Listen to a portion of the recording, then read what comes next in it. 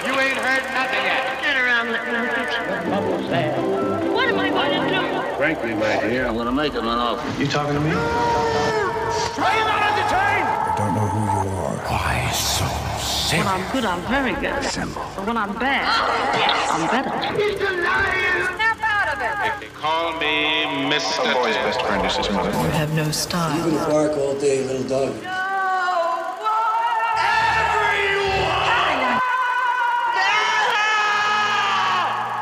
Fasten your seatbelts. It's going to be a bumpy night.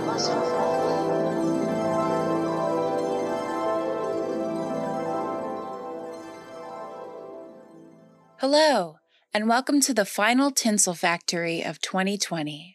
My name is Caitlin, and I'm your host. Well, we almost did it, everybody. 2020 is finally coming to an end. This week, we're going to go over the highlights of the film industry in 2020. It was a year. Yeah, it was definitely a year.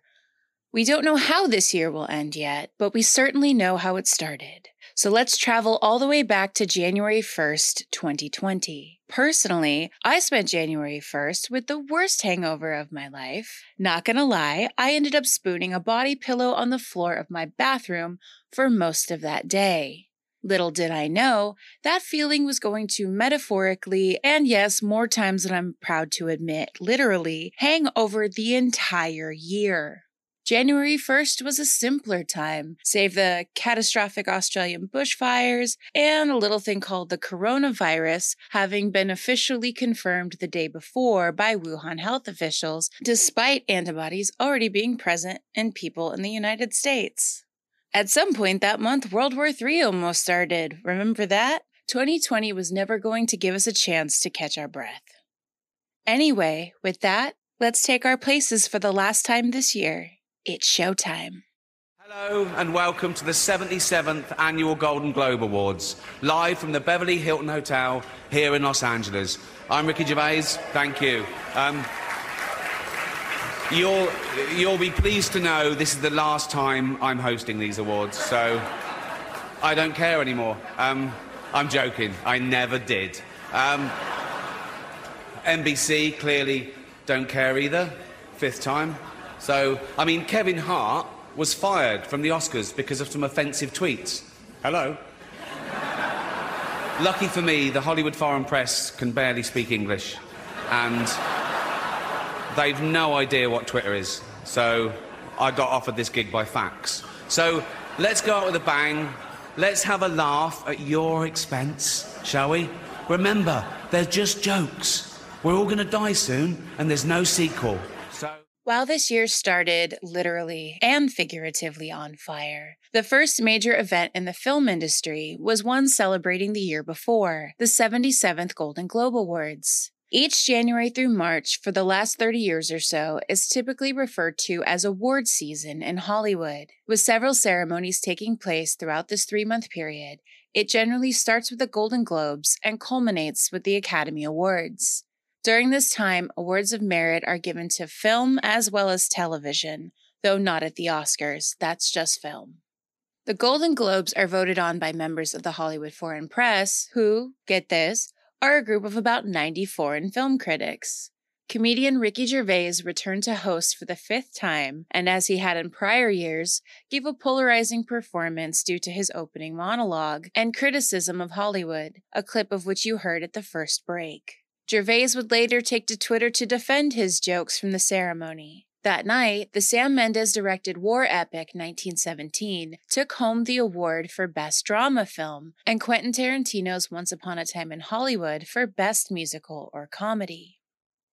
Between the Golden Globes and the Academy Awards were 8 major film ceremonies worldwide, including the 26th Annual Screen Actors Guild Awards, which focuses solely on the acting aspects of a film or television show. Bong Joon-ho's Parasite took the top film prize for that ceremony, the first non-English-speaking film to do so. There was also the 73rd Annual BAFTAs, commonly referred to as the British Oscars, where 1917 once again won Best Film.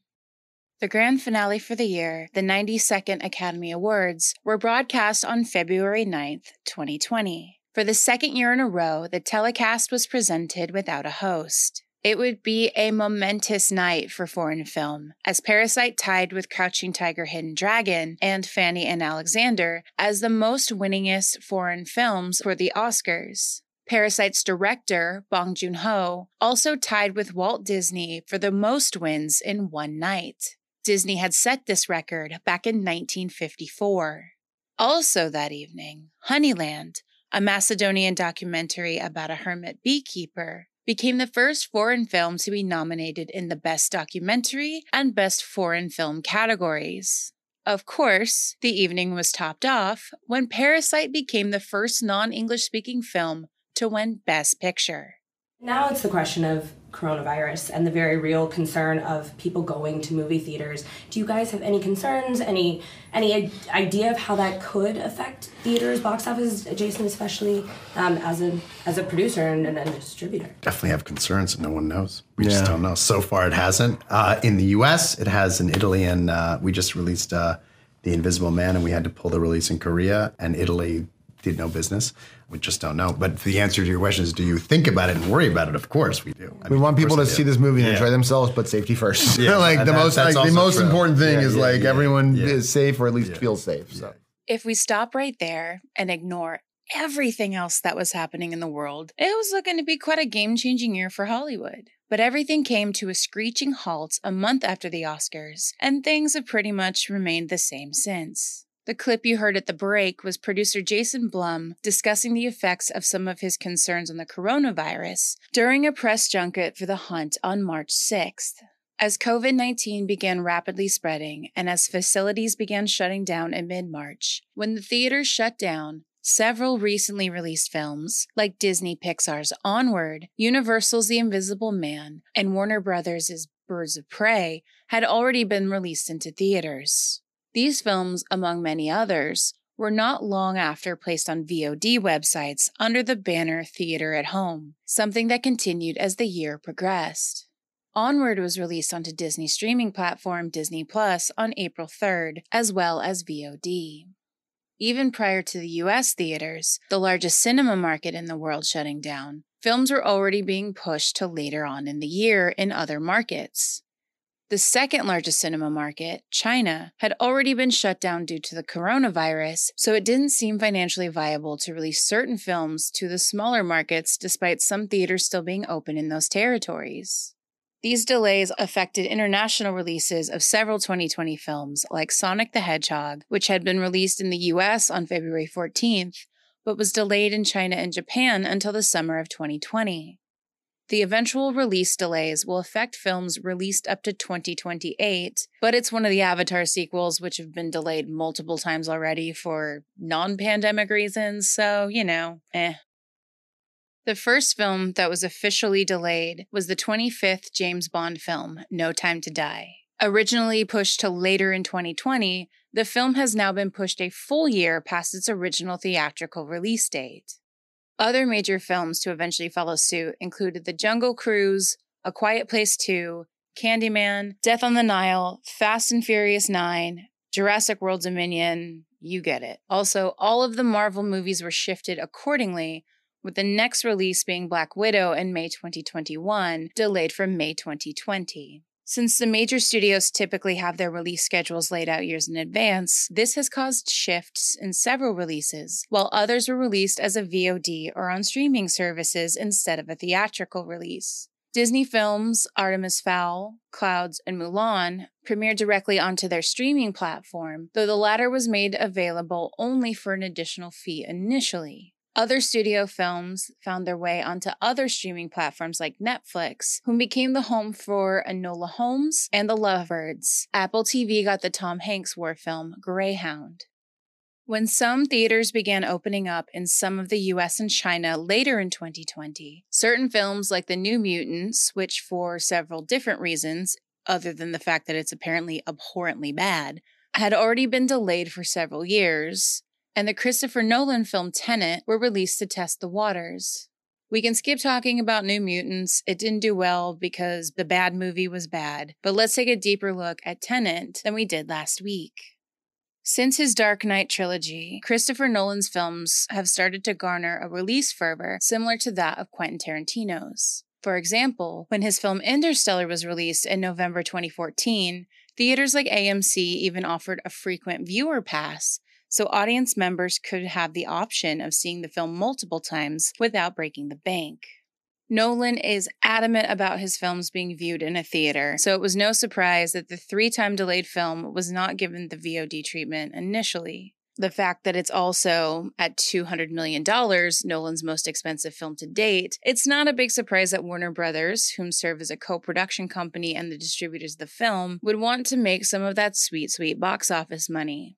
Internationally, the film made $300 million, which is a respectable amount. However, in the US, where Nolan's last film made $189 million in the US, this time it made a mere $57 million as of writing this episode, as only 65% of US and Canadian cinemas were open and operating at only 25 to 40% capacity. To give you an idea of how much the box office affects revenue for these films, theater tickets account for about 42% of a film's profits.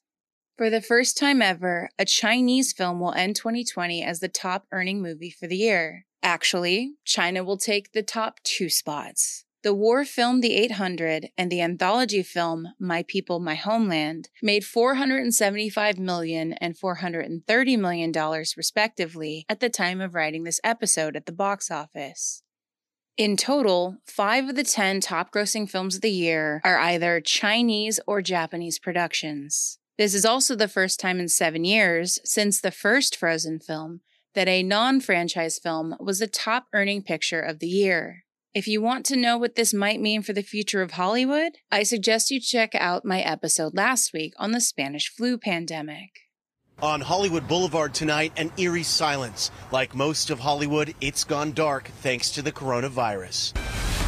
Summer blockbusters like Fast and Furious 9 and other major films will be delayed until next year. And even when production resumes, there are major challenges on the horizon.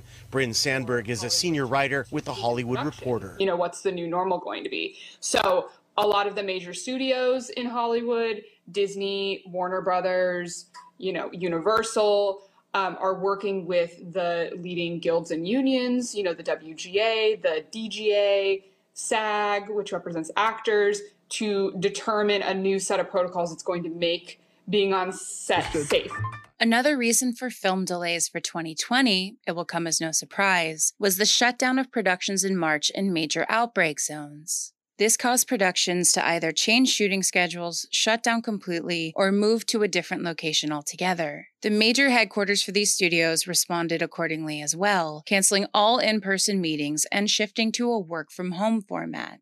Several productions, including the Tom Hanks Elvis biopic he was shooting in Australia and where he may have contracted COVID, was shut down.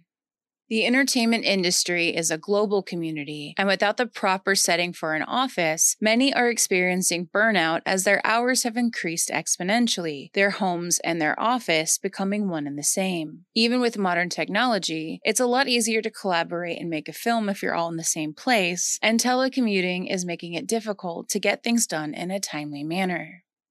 Once things settled slightly, in May 2020, the Association of Independent Commercial Producers released a set of guidelines to allow productions to restart while keeping people as safe as possible. Additionally, a task force of industry and union members assembled in early June with the goal of compiling a manual of sorts to allow productions to restart. These guidelines included regular testing, wearing face coverings at all times when not filming, actors practicing social distancing, quote, whenever possible, reducing or modifying scenes involving close contact, closed sets, access zones, shooting limited 10-hour sessions, and all productions requiring an on-set health safety supervisor. It was also recommended that casting be performed via video conferencing rather than in person. Film and television production was allowed to resume in California on June 12th after Governor Gavin Newsom approved the 36-page report that had been created. The Manos guidelines have been pretty hit or miss so far, as members of the cast and/or crew of The Batman, Jurassic World Dominion, and Don't Worry Darling have at some point had to shut down once again due to coronavirus concerns. Are you excited? Definitely am fired up. Yeah!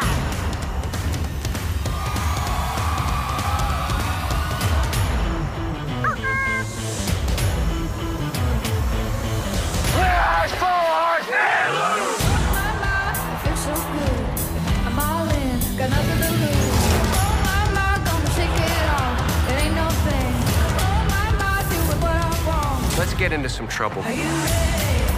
Welcome to today. Breaking news tonight.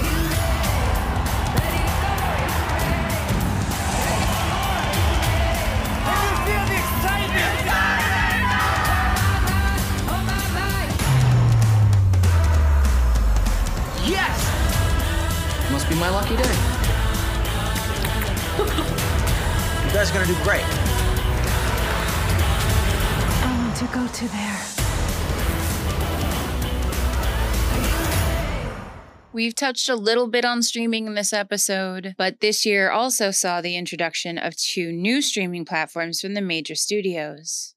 HBO Max, whose parent company is AT&T, was launched on May 27th.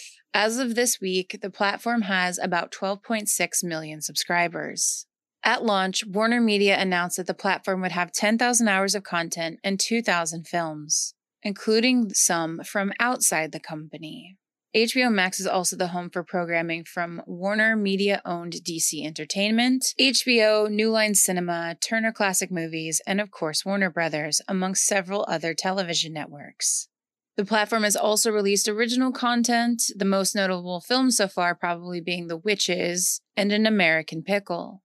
Also releasing on the platform on Christmas Day is Wonder Woman 1984, which will release concurrently on the streaming platform as well as cinemas. We'll discuss their most recent announcement later in the episode.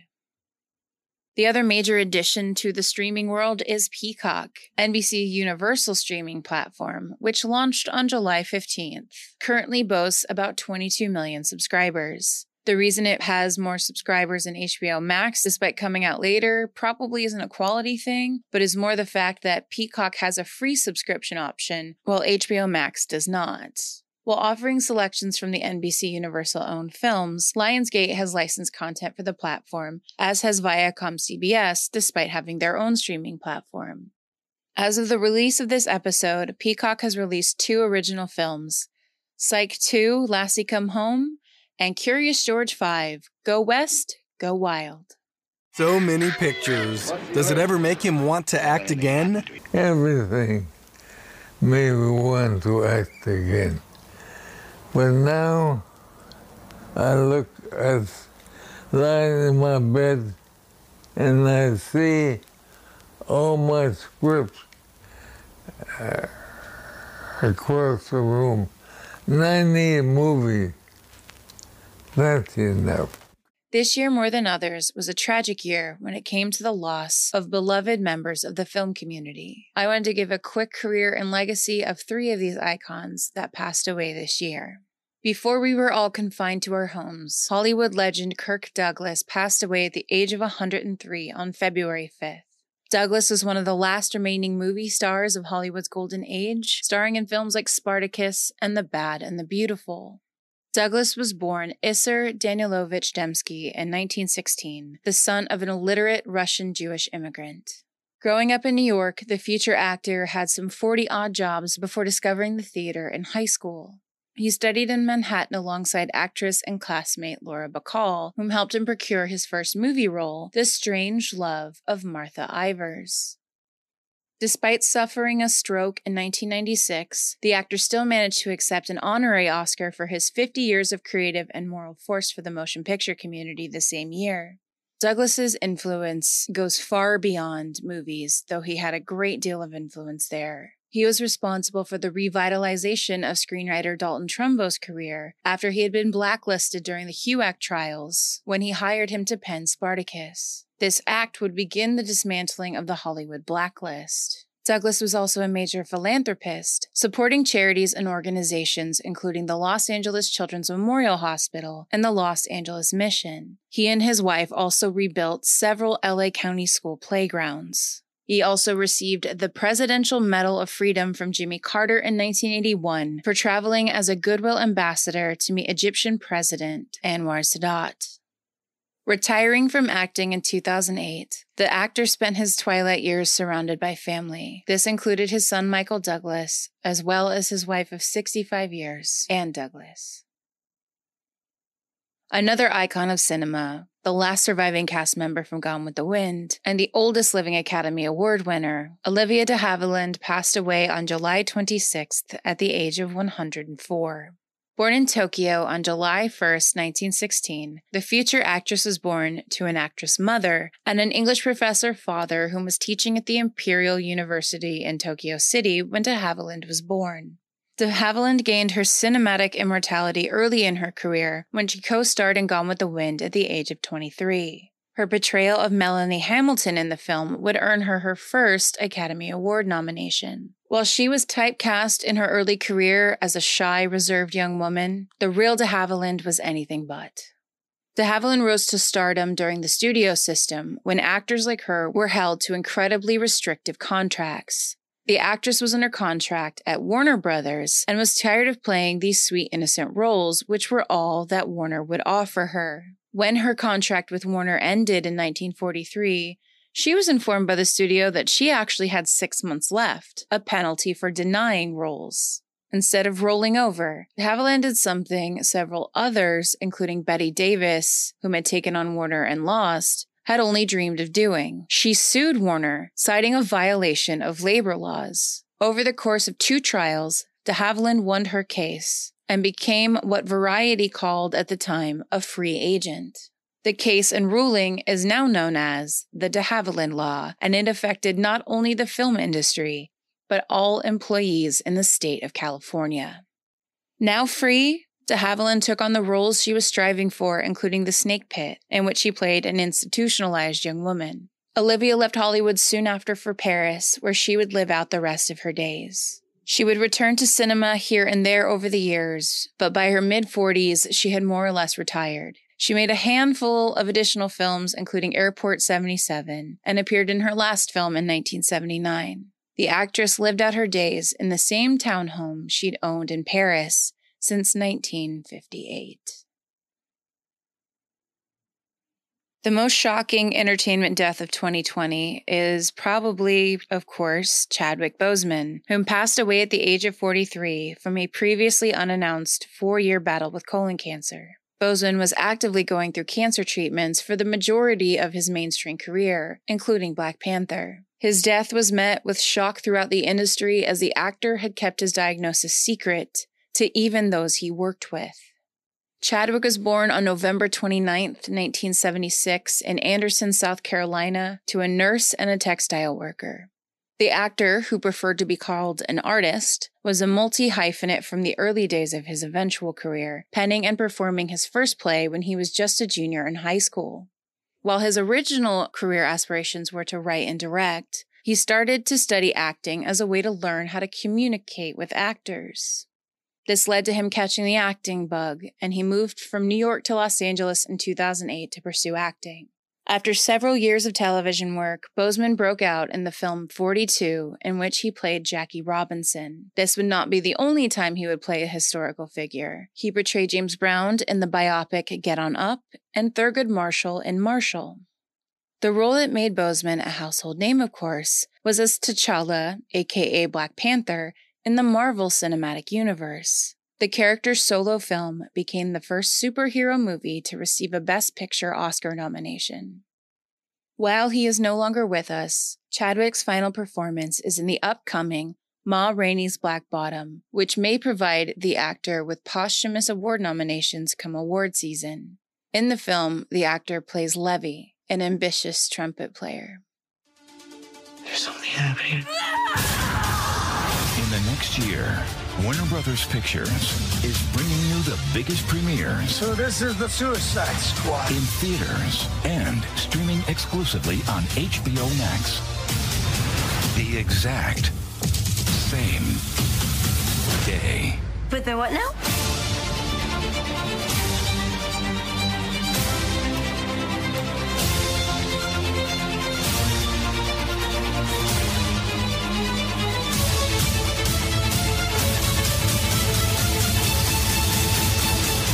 Theaters and and streaming on HBO Max beginning December 25th.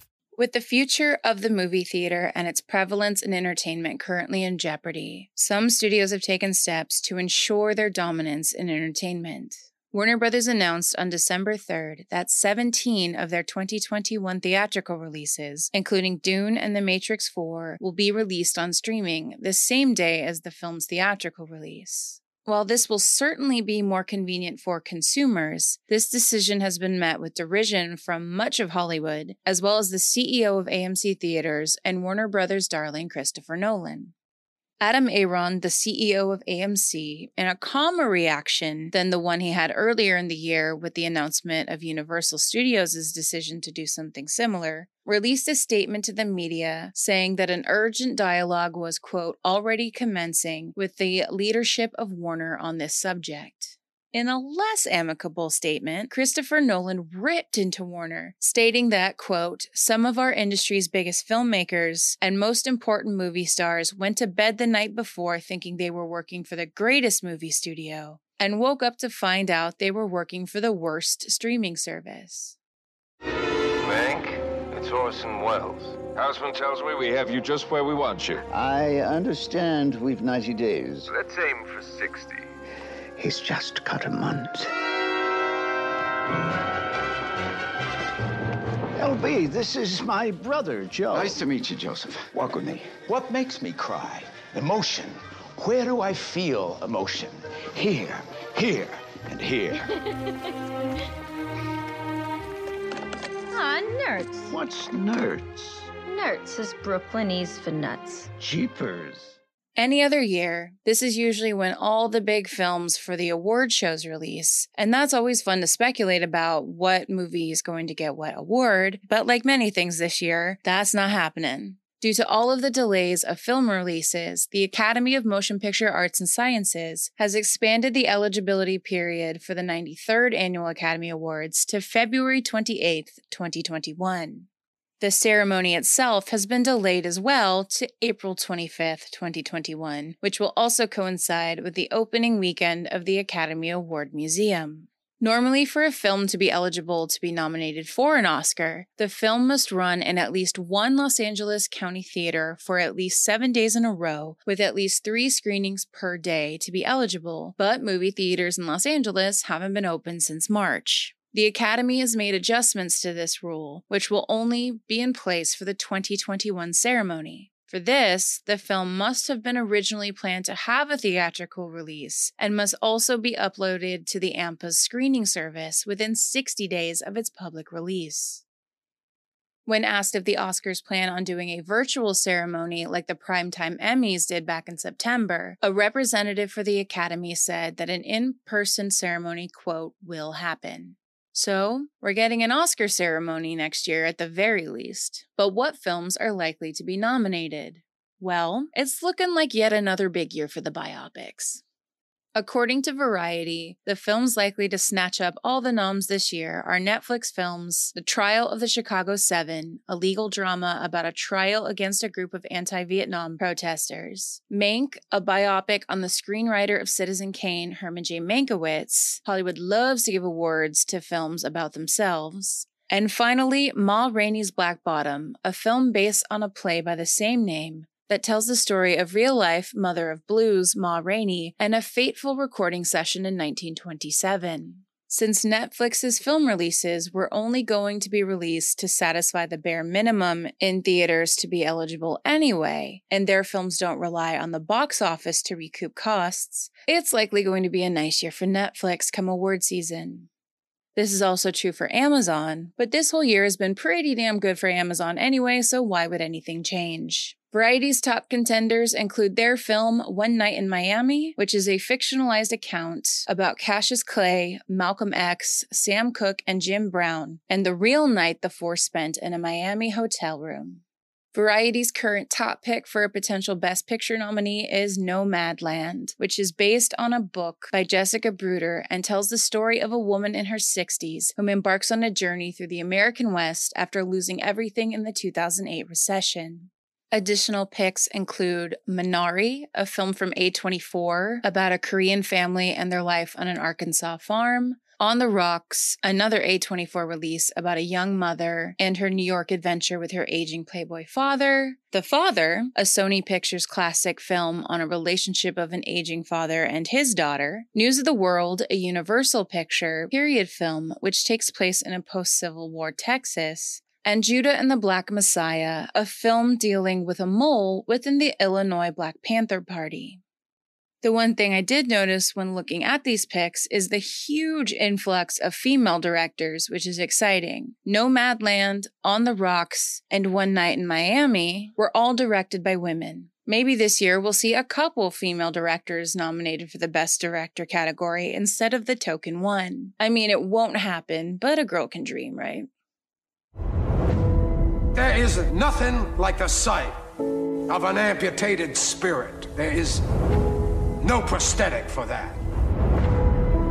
Everybody's out of work or scared of losing their job. We don't go out anymore. Slowly the world we're living in is getting smaller, and all we say is, just leave us alone. Well, I'm not going to leave you alone. Now, you can either accept that, or you can get to work. Get busy living, or get busy dying. The night is darkest just before the dawn. I promise you, the dawn is coming. It is with passion, courage of conviction, that we take our next steps into the world. What is it? The sky! Awesome! We must find a way to look after one another. To live by each other's happiness, not by each other's misery. And it may sound easy, but nothing could be harder. But it ain't about how hard you hit. It's about how hard you can get hit and keep moving forward. So your story does have a happy ending. Well, that's up to you.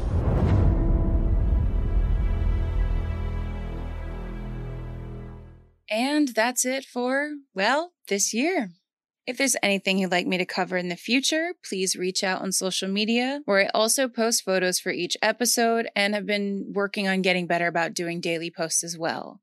At Tinsel Factory Pod on Instagram, at Tinsel_Factory on Twitter, on Facebook at The Tinsel Factory, or if you have any questions, you can always email me at tinselfactorypod@gmail.com. I'm relying on word of mouth to get this podcast out for the time being, so if you could rate, review, and subscribe so that other people can find this podcast, that would be a huge help. I am at the mercy of the algorithms. Hell, even share it with your friends and family over the holidays. They need stuff to do. We're all locked down again. In order to keep making this podcast, I've also set up a support page, the link of which you can find in the show notes. Think of it as my virtual starving artist tip jar. This will also allow me to keep making episodes, as well as being able to acquire better equipment down the line. If you'd like to help out in any way, I'd very much appreciate it.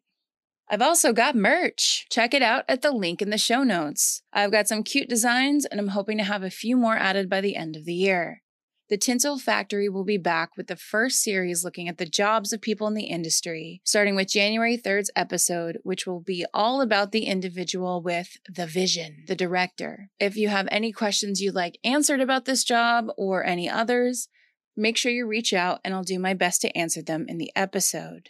Have a great holiday season, celebrating whatever it is you're celebrating. Be safe, be smart, and for the love of God, don't catch the Rona.